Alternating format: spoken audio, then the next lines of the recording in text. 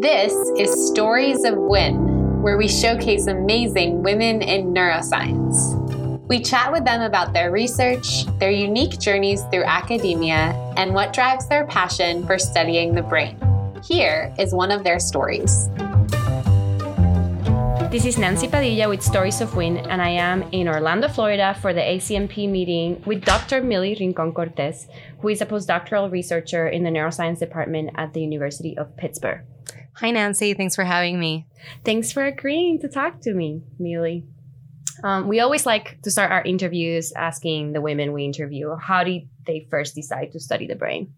All right. Well, so I originally wanted to become a psychiatrist. So I went into a bio major, and then I was interested in the brain and what gives rise to behavior. So I also minored in psych, and I took psychology of childhood, adolescence, adulthood. But then during my third year as an undergraduate, they offered a course called physiological psychology, which seemed like a hybrid between studying the brain and biology and how that tied into behavior. So that was actually my first introduction into the brain and neuroscience. So you actually went to college thinking that you were going to do med school because you wanted to be a psychiatrist. Afterwards. Yeah. So how did the switch between med school and PhD happen? So in my high school, they had something called Career Week, and I got to spend a week at a psychiatric research facility where they treated patients. Wow, that's intense. Yeah, I was, 17, 18 years old. So I was I've always been interested in like psychiatric disorders. How can we fix them? Why do they happen? But I actually, disclaimer, I didn't know that there were research careers in neuroscience. Same for me, actually. So until my third year. So I was like, okay, I can still be in this world and I can still work in it, but I don't have to be responsible for treating patients or, going to med And did school. you realize because of any specific program or you met a PhD? Like, how did you realize that in your third year? So in this physiological psychology class, I don't know how to describe it, but it just felt intuitive. And my professor noticed that I was doing really well in the class, and she thought it was a hard class. And she said that you seem very passionate about it, and it seems to be a good fit for what you're excited about. So there's PhD programs that offer behavioral neuroscience majors or psych majors. So she basically told me that this was a possibility.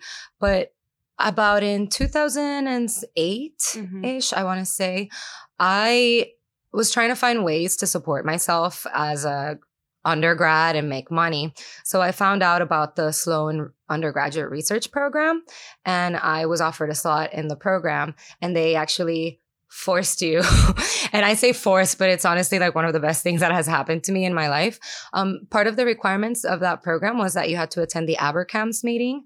And I went to the Abercamps meeting, and I'm like, well, if I'm supposed to be here because of the Sloan fellowship and the money, I might as well actually see what grad schools are out there and what their programs look like. And that's how I ended up at the NYU booth getting a waiver. So then the Sloan fellowship was you as an undergrad in the University of Puerto Rico? Yes. Where you were getting funding to do research in a lab?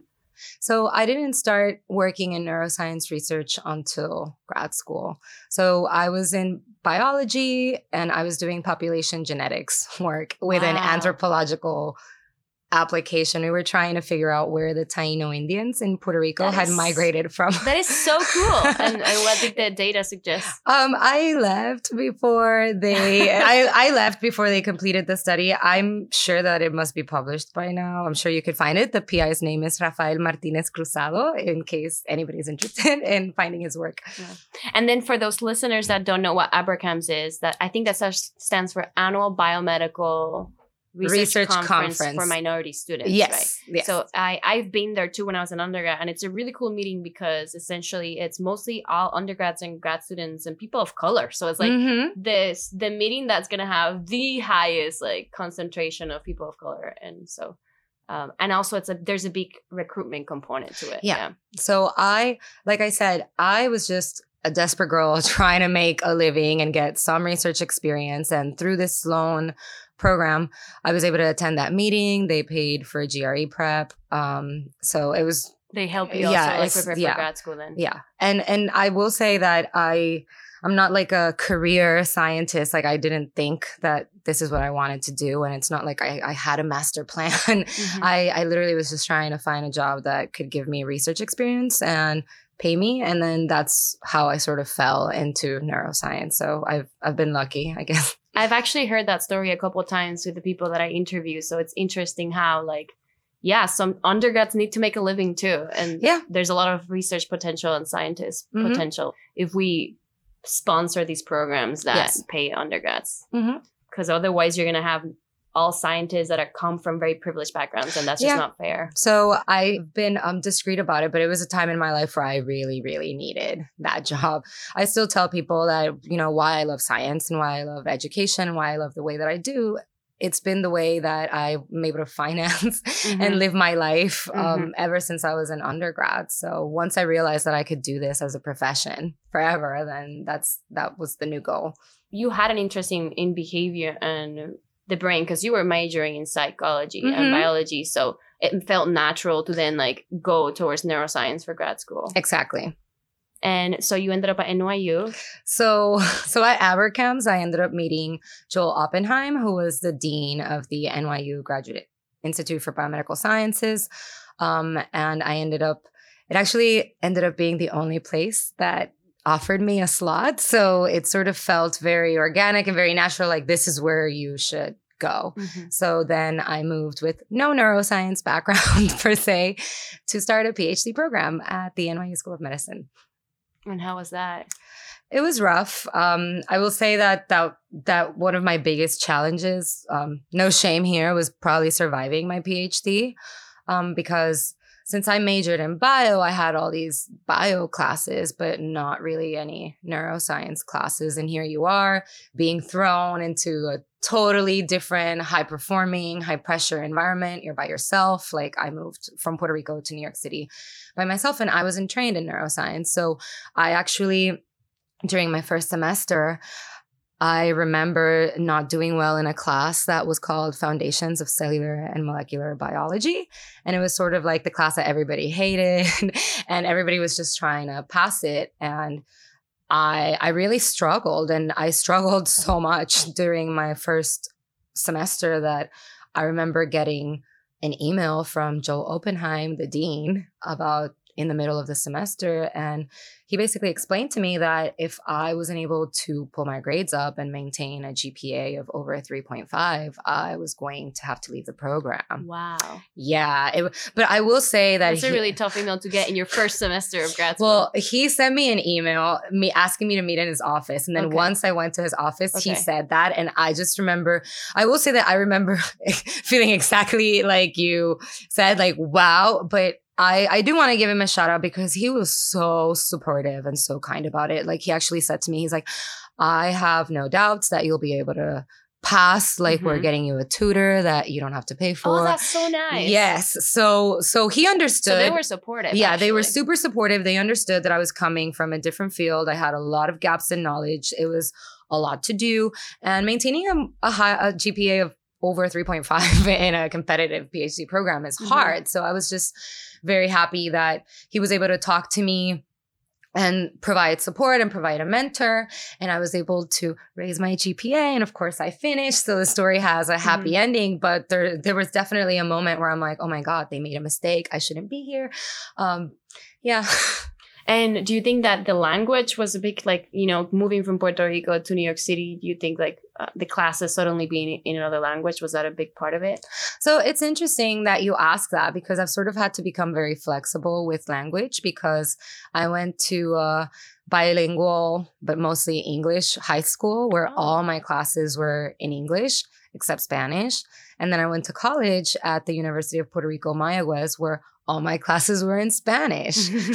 So when I went to NYU and all my classes are in English again, I'm like, okay, great. Like we go back to, you know, to how I started learning about science. And it's weird because even though my first language is Spanish, I still struggle to find the right words for science terms in Spanish, although I'm sure that they exist. Yeah, I just don't know what they are.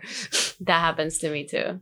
It's hard to talk about my project in Spanish. Yep. It's like, and you say the word in English. Yeah. And how did you pick what to study in grad school? That's a good question.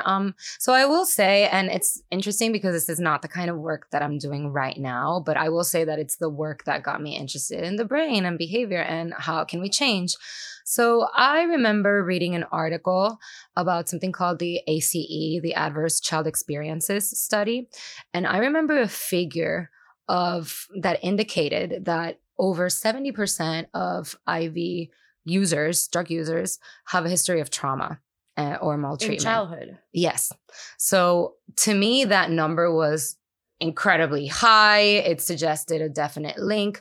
So I started becoming interested in my career because I wanted to focus on how infant experiences can program later life behavioral function. And because of the ACE study, I originally, when I went to grad school, I wanted to study how does early life adversity program systems in the brain that control susceptibility to addiction-related behavior.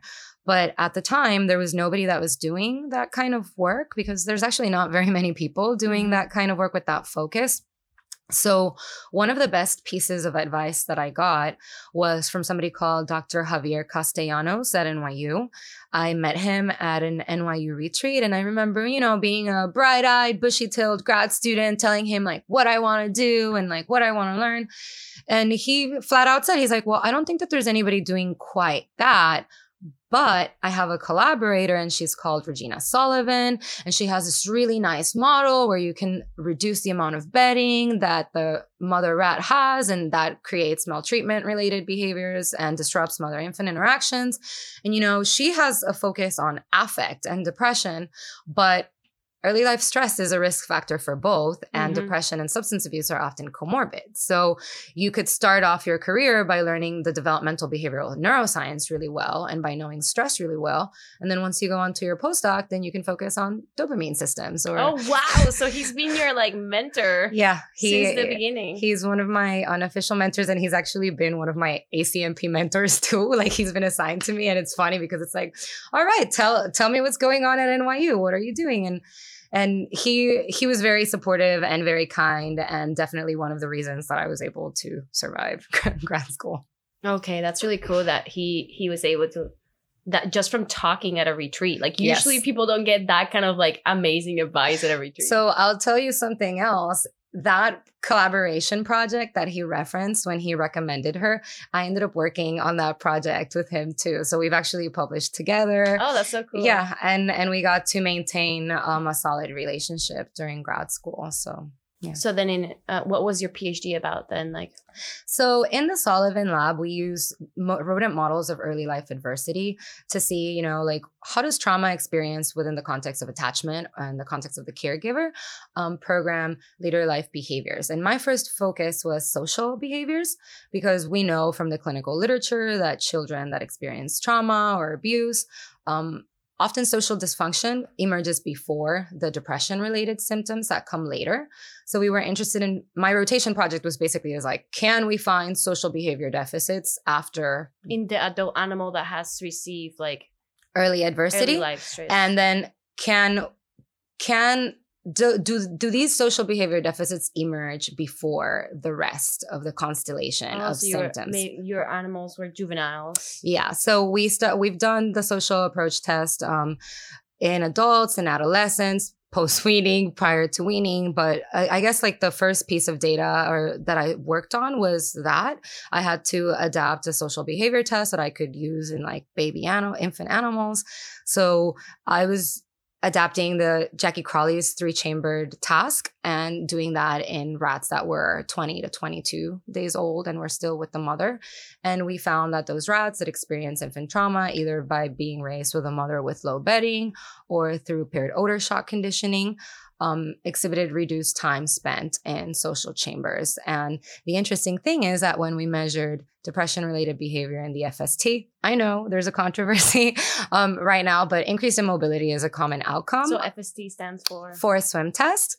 So the most interesting thing that we found is that we found these social behavior deficits at P and 20, but when we looked at immobility behavior, it still wasn't there. Yeah, it still wasn't there. And increased immobility behavior emerges during adolescence, and it's actually driven by increased amygdala activity. So we basically found that these social behavior deficits can predict adolescent depression-related behavior and amygdala dysfunction. And that was sort of my into that world. And then I did some work trying to figure out what are the neural correlates associated with social dysfunction after early life adversity. I did this collaboration, resting state fMRI project, looking at changes in functional connectivity between PFC and amygdala and so other you're doing brain areas. MRI in rats. Mm-hmm. So do they have to have like anesthetized? Like, yeah, they have so it was interesting because I had to learn a lot about designing that kind of experiment, even though it was a team effort and lots of people are way more experts at that, than me. But yeah, we had to habituate rats to the chamber because we're studying stress. So we can't just put them there. As a human, getting an MRI is really scary. So habituation sounds like a good idea. So loud. Mm-hmm. And the animals are anesthetized. And we actually published it in 2017. We're trying to work on getting our other manuscript out. We'll see. Everybody's living in different areas of the world now, so it's a challenge. Yeah. And so then essentially that everything that you just said ended up being part of your PhD thesis. Mm-hmm. And it sounded like from the very beginning you wanted to get the dopamine, more like drug addiction related part of the research such that you could do that. So is that what you ended up doing for your postdoc? Like what? Yeah. So the reason I became super interested in the mesolimbic dopamine system is because towards the end of my PhD, there were two super influential back-to-back papers by Ketai and Depeche Chowdhury. I think that's how you pronounce his name. They showed a causal role for VTA dopamine neurons in modulating depression-related phenotypes. And that's something that we didn't know because depression used to be all about serotonin. Yeah. So when I saw, based on, my prior interests and history, when I saw that people were talking about stress and dopamine and depression, that's how I knew that that's what I wanted to move into. And one of the final projects that I did as a PhD student was looking at, as I said before, what are the brain areas associated with social dysfunction? And I actually found that there's decreased phosphoimmunoreactivity in the animals that experience infant trauma in targets of the mesolimbic dopamine system. Suggesting less dopamine. Then. Yeah. So I found reduced socially induced FOS expression in PFC, accumbens, amygdala. So for those listeners that are not neuroscientists, what does that mean? Oh, so the mesolimbic dopamine system and its projections to these brain areas that I just mentioned, alterations of dopamine activity within these different circuits are thought to drive depression-related symptoms, such as depressed mood and anhedonia, etc. Mm-hmm. So by seeing reduced activity in targets of where this dopamine goes, that suggested to me that there's probably stress-induced changes in the dopamine system across development. Mm-hmm. So I also did want to learn different techniques, so like electrophysiology. So that's why I chose to go to Tony Grace's lab to do a postdoc, because then he actually had just gotten funding for a grant looking at stress and dopamine. And it just sort of like lined up, and I actually used his grant summary to draft a letter to ask him. And I basically cold emailed him, asking him, for an interview. It worked out. But like I said, it's all been very serendipitous. Like it wasn't like a strategic plan. And I will say that I was in the position of having to look for a job about 5 or 6 months before I defended. So I also didn't have a lot of time. So that's how I knew that I had to make it count. And I'm happy that that's the transition that I made. And I feel like I've been able to get back into the stress and dopamine because that's actually what I started doing as a postdoc there, but with the focus on sex differences and how stress effects might differ in females and dopamine function in females. What got you interested in sex differences? Well, I'm a woman, and we also know that from the clinical literature that depression is more prevalent and more severe in females, but we don't really know why. And part of the reason we don't know why is because people weren't studying females. I know, isn't it like infuriating? Yeah, so I saw that the NIH had this SAVB, or the sex as a biological variable mandate. That came out in 2014. So it basically came out just as I was sealing the deal, because I defended my PhD at the end of 2014. So I was already thinking about this, and it just seemed like a very like low hanging fruit idea. Like, I can't believe that nobody's focusing on this. So like, why not have it be me, I guess. Mm-hmm. That's really cool. And when you proposed this to Tony Grace, he didn't really had any experience in sex differences. Yeah. But he was supportive. Oh yeah. So when I first started my postdoc, I remember, being scared because it's difficult to transition into another lab and learn a new technique. So I was a little worried about how long it would take me to learn the technique. And can I do all these new things at the same time? And I basically asked him to give me a project, and he refused. Oh, wow. And he refused. He actually told me, he's like, I could do that, but I think you could do better. And he basically come up with your own idea. So he basically gave me a copy of his funded R01 on depression and dopamine. And he sent it to me, and he's like, well, you have 3 weeks. Just look it over and see if you can find something in there that you want to work on, or if you get any ideas. And he actually had mentioned studying females because of this clinical literature suggesting that they show enhanced susceptibility. So it was part of the alternative outcomes in multiple aims or, future studies. And I just decided, well, you know what? Like, that's the bit that I'm going to do. Like, I'm going to be the first person in the Grace Lab to study females. And how did you approach that? Like, being in a lab that's not really studying females? It was very difficult, but I guess like I had to read a lot. I had to seek out people that were experts in the field and have a lot of conversations about what this might mean. I had to do a lot So you started networking besides reading the literature? Yeah, I started networking more and just trying to meet the people, go to the sessions, see what they were saying. And I will say that even though I was funded for sex differences and have done a lot of that work, like, I don't consider myself a sex differences person, because I just want to put out there that they're very complicated to study, because these sex effects can happen at hormonal level or at chromosomal level or like, so I guess what I'm trying to say is like, it's way more complicated than we previously knew. And I'm just happy that I just got to work on a little tiny piece. What's the tiny piece that you would say? So we just assumed, or at least I, was studying stress, that stress did the same to the dopamine system in females and males. Like, nobody even knew in the Grace Lab, like, we didn't even know what the female rats looked like in terms of dopamine neuron activity in the VTA. Yeah. So first I had to like pilot coordinates and make sure that I'm recording in similar areas, like in terms of because the brain is sufficiently different in size in the female and the male rat. Yeah. Especially the VTA. There's actually a sexual dimorphism in size there. Which for people that are listening that have like, they're like, we do what? That's where the dopamine cells are. Yeah, it's like we like to say that's the major source of dopamine, but not like motor related dopamine. Like we say that comes from Nigra. So we say that it's the dopamine that we care about, like learning and motivation. No offense to those that study like no Parkinson or whatever. Sounds like the first thing you did. You were like, okay, let's record from the dopamine cells in the females and see if it looks the same as in the males. And did it look the same? Yes. So what we found is at a baseline, which means like nothing has happened to the animal. They haven't been stressed or tested in anything, and just grabbing them off the shelf and doing the recording. We found that they have comparable numbers of active dopamine cells in the VTA and firing rate of those cells, and the pattern of firing or the levels of burst firing are also comparable. But the thing that I thought was very shocking was that after exposure to an acute stressor, such as forced swim, there's increased dopamine downregulation, which means that there's reduced number of active dopamine cells in the VTA of females compared to males. Like, this acute stress had no impact on the male dopamine system. Okay, so that would suggest that the female is more susceptible to stress. To stress-induced alterations in dopamine activity, yes. And we also found that this can be reversed by ketamine administration. So it responds to antidepressant treatment. And more importantly, this also led me to wonder about other things that happen in the woman's life that are super stressful, such as giving birth.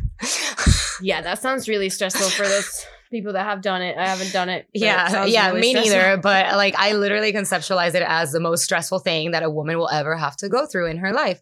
And it's super interesting because male rats don't, and humans don't go through this. So seeing like, wow, this female dopamine system is super sensitive to stress-induced alterations. Like, what would happen during the postpartum period? Because we actually don't know a lot about females in biomedical research. And we also don't know a lot about how things or the parameters that we're interested vary in females as a function of reproductive condition. Like if they're pregnant or just if they're birth. pregnant or not pregnant, are they virgins? Like, what are the changes that happen in the early postpartum versus the late postpartum? You know, things like that. So then you started working with moms, essentially. Yeah. So then I moved and I started looking at, okay, what are the short-term effects of giving birth on the brain? How long do these effects last?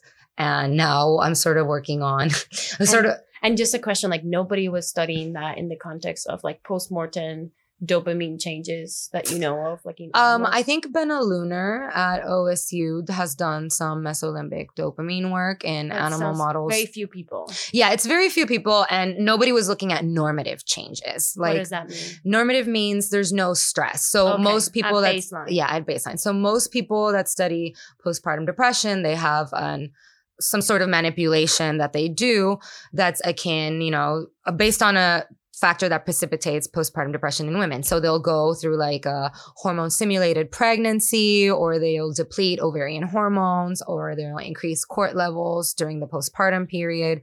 Whereas I was just interested in looking at what just happens naturally, without adding any of this. Like, what is the difference in the brain of a virgin rat versus the brain of an early postpartum rat?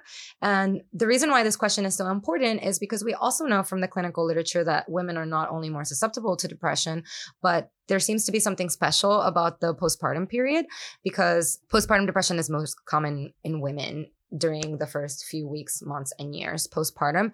And the normative processes are important because there's also something called postpartum blues, in which up to 80% of first-time moms experience mild transient anxiety and depression symptoms for the first 10 days postpartum, and then they just go away. And we don't really understand what the changes in the brain are. So this is something that has been reported since the late 60s. Like, oh, this is a common physiological phenomena. It seems to not be a problem, except that it kind of is, because experiencing postpartum blues increases the risk for postpartum depression. Okay. So experiencing postpartum blues can lead to postpartum depression, and we don't really know anything about the brain early after the postpartum. So that's the next gap in knowledge that I tried to address. And briefly, I found that female rodents also exhibit increased negative affect during the first 3 days postpartum, and this is also associated with alterations in dopamine function. Specifically, these postpartum rats have reduced number of active dopamine cells, which we think is associated with... And behaviorally, they have the blues too. Yeah, they have increased immobility in the forced swim test. They also have this reduced social behavior, which we call social avoidance. And you're the first person to show that? Yeah. That's really cool, Millie. Yeah, but it's also been really hard because I don't know if you guys know or not, but when you're the first person to do something, it's usually hard to get it published. Oh yeah, I've heard of that. I haven't been the first person to show something quite yet, but I've heard that it's notorious that things that when you color out of the lines in science, then you have a really hard time with the reviewers. So then did you get it published? Or so it was just published last month. So I'm really excited to have it out because, as you know, science builds on top of itself. And I've done more postpartum work, but it's sort of been waiting for this first stopgap paper to be published. Well, congrats on getting that first paper out. So now I can do more postpartum work that builds upon that work. And I'm really excited about that. Okay. Well, maybe this is a good transition to start talking about your future.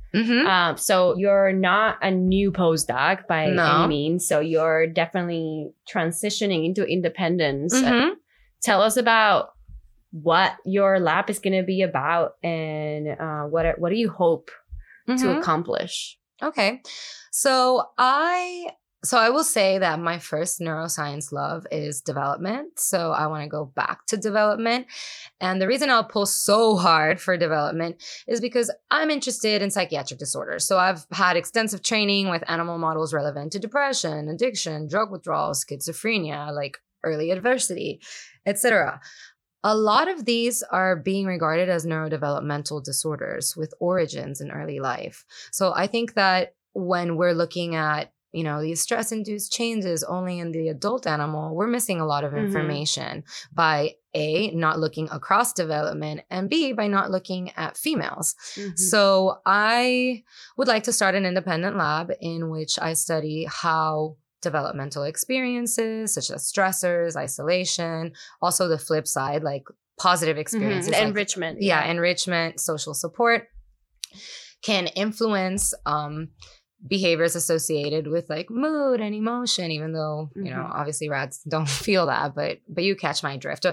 And also I want to continue the postpartum line of research. So I will still study females across reproductive conditions. So I feel like I would need like collaborators or find somebody else, but I would like to be able to measure changes in brain activity during real time as rats are giving birth. Oh my God.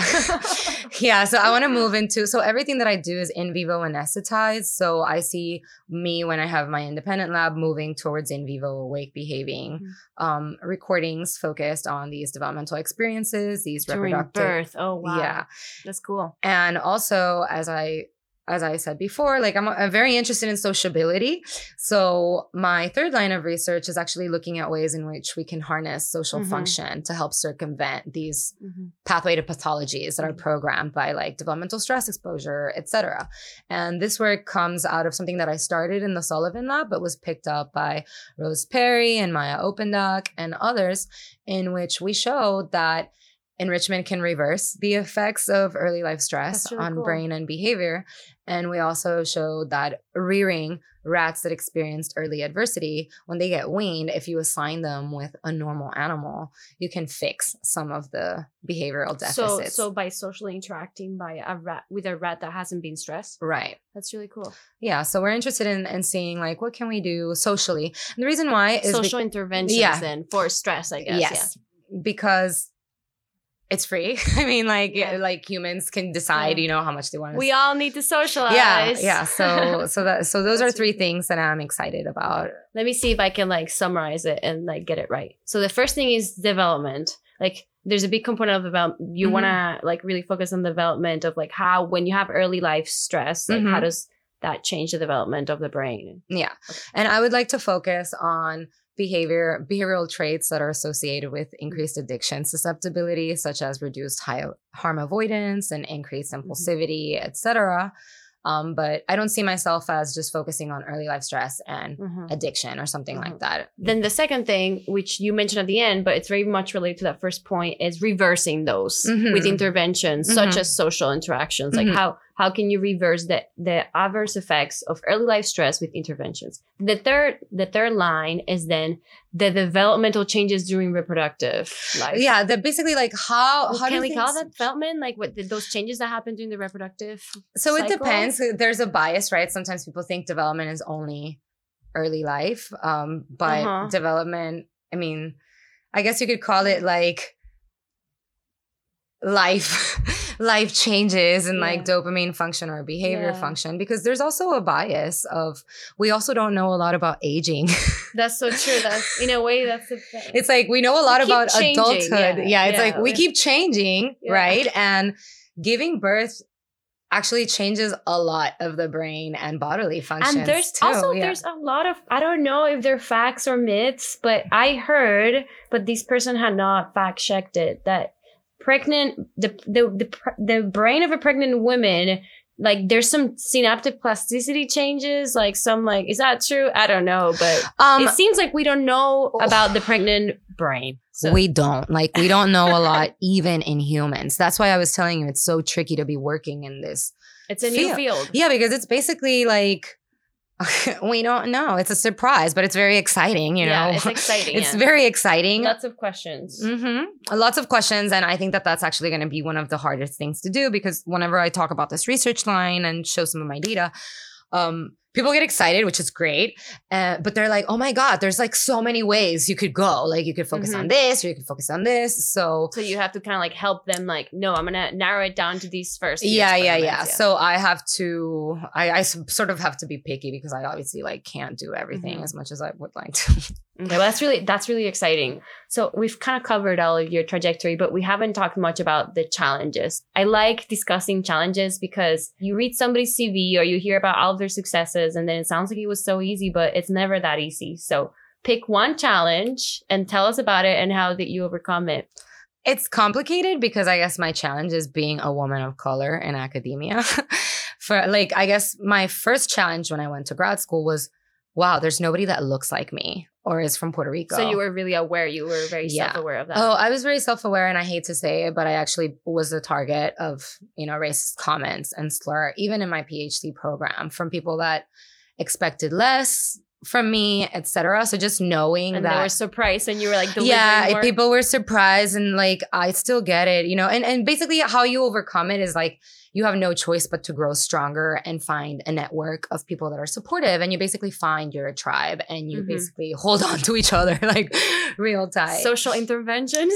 Yeah, girl. Yeah, that's exactly right. So I think that, and I guess that I have worked to change that because I've been involved in different societies, like in the ACNP. I was an ad hoc member of the Minority Task Force, and we worked to promote inclusion of minorities in the society. So that means like having people of color give talks and be leaders and get elected to the college and be promoted to leadership positions. And I'm also in the IBNS Diversity and Ethics Committee, in which we're also working to increase diversity in the society and representation at all levels of the society. So I guess like it's been a challenge, and I'm aware that it's never going to go away, right? Because I can't control what prejudices other people have. But and everybody has biases, right? Yeah, and everybody has biases too. So it was hard for me to experience being treated as an other because I grew up in Puerto Rico, and Puerto Rico is like an island. So you basically are like living in like a little bubble where you don't experience like any of these things. And everybody kind of looks like you. Yeah, everybody kind of looks like you. Everybody talks like you. And there's no, like race isn't not such a big of a thing over there because we're also mixed. So somebody can be Puerto Rican and be like black, and somebody can be Puerto Rican and be like light skinned with clear eyes. And we're all Puerto Rican. And then there's no kind of, or at least I didn't feel any kind of like tears of people when I was there, and just going to New York City. Which is like the opposite. Yeah, going to New York City, which is a super multicultural city. It was great because I loved being able to hear people talking so many different languages like on a daily basis. But it also meant that I'm exposed to people that maybe don't understand diversity as well, or just have different expectations. And I guess like a perfect example of that is everybody, when I was in grad school, everybody would be like, so where did you do undergrad? And when I told them that I did undergrad in Puerto Rico, everybody was like, wow, you're here. You made it. I'm not kidding. Yeah. And I know they don't mean bad, right? They don't understand how that makes you feel. Yeah. So I guess they're trying to use it as a compliment in a weird way. It's like, oh wow, look at you. But look it's like at you. But what's the word? There's a word for that. Patronizing? That's a good one. Yeah. It was just difficult. And you know what? I would love to say that hasn't happened to me since grad school. It still happens, sometimes, but I just have to like change my frame of mind. And instead of being angry about it or thinking that it reflects something about me, I have to have an open mind and come from a place of mind of, if I choose not to engage or not to have this conversation, then I'm missing an opportunity to educate that person and try to make things different. Because I guess my goal is like, I'm trying to work so that women of color that are coming up through the ranks in academia have to deal with less of this. Like eventually nobody should have to deal with this, but if I can do my part so that somebody else has a better experience, or if I can be present so that other people know, wow, like she's somebody that can relate to this, I can talk to her, then by all means reach out to me and we can like vent together and come up with strategies for survival. Well, that's really cool that you've been part of different committees in societies that like academic societies that are trying to at least come up with like things that they can do. Yeah. So I want to give a shout out to Anissa Abby Dargam because she was the president of ACMP and she's the one that invited me and gave me this great opportunity.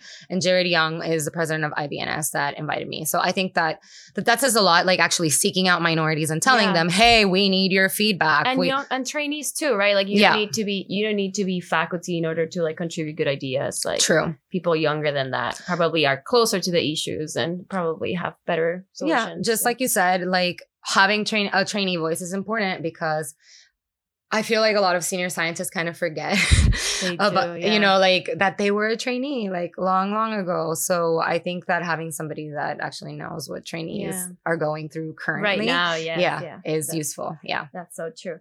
So let's talk a little bit about your life outside of the lab. Okay. If you have you want to? I don't know. Like yes, I do.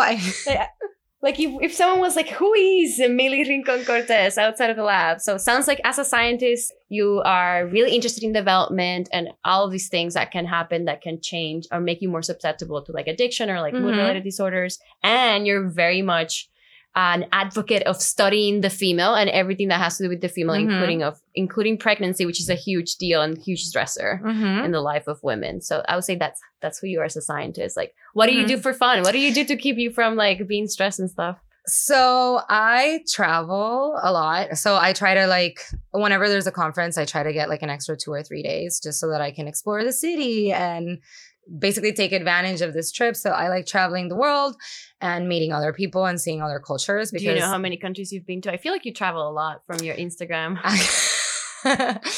I think it's over 25. Wow, that's a lot. Yeah, so it's like I'm always looking to add new countries to my list. I like to go dancing too. There's some music festivals that I go to religiously every year. I like writing. So I used to run a science blog called House of Mind. It's actually my Twitter handle. I haven't kept up with it as much anymore, but I go on Twitter and what did you write on your blog? So this blog, so as I said, was that in grad school? Yeah, my PhD was like difficult, and at the beginning I was like, maybe I'm not cut out for this, I'm not gonna make it.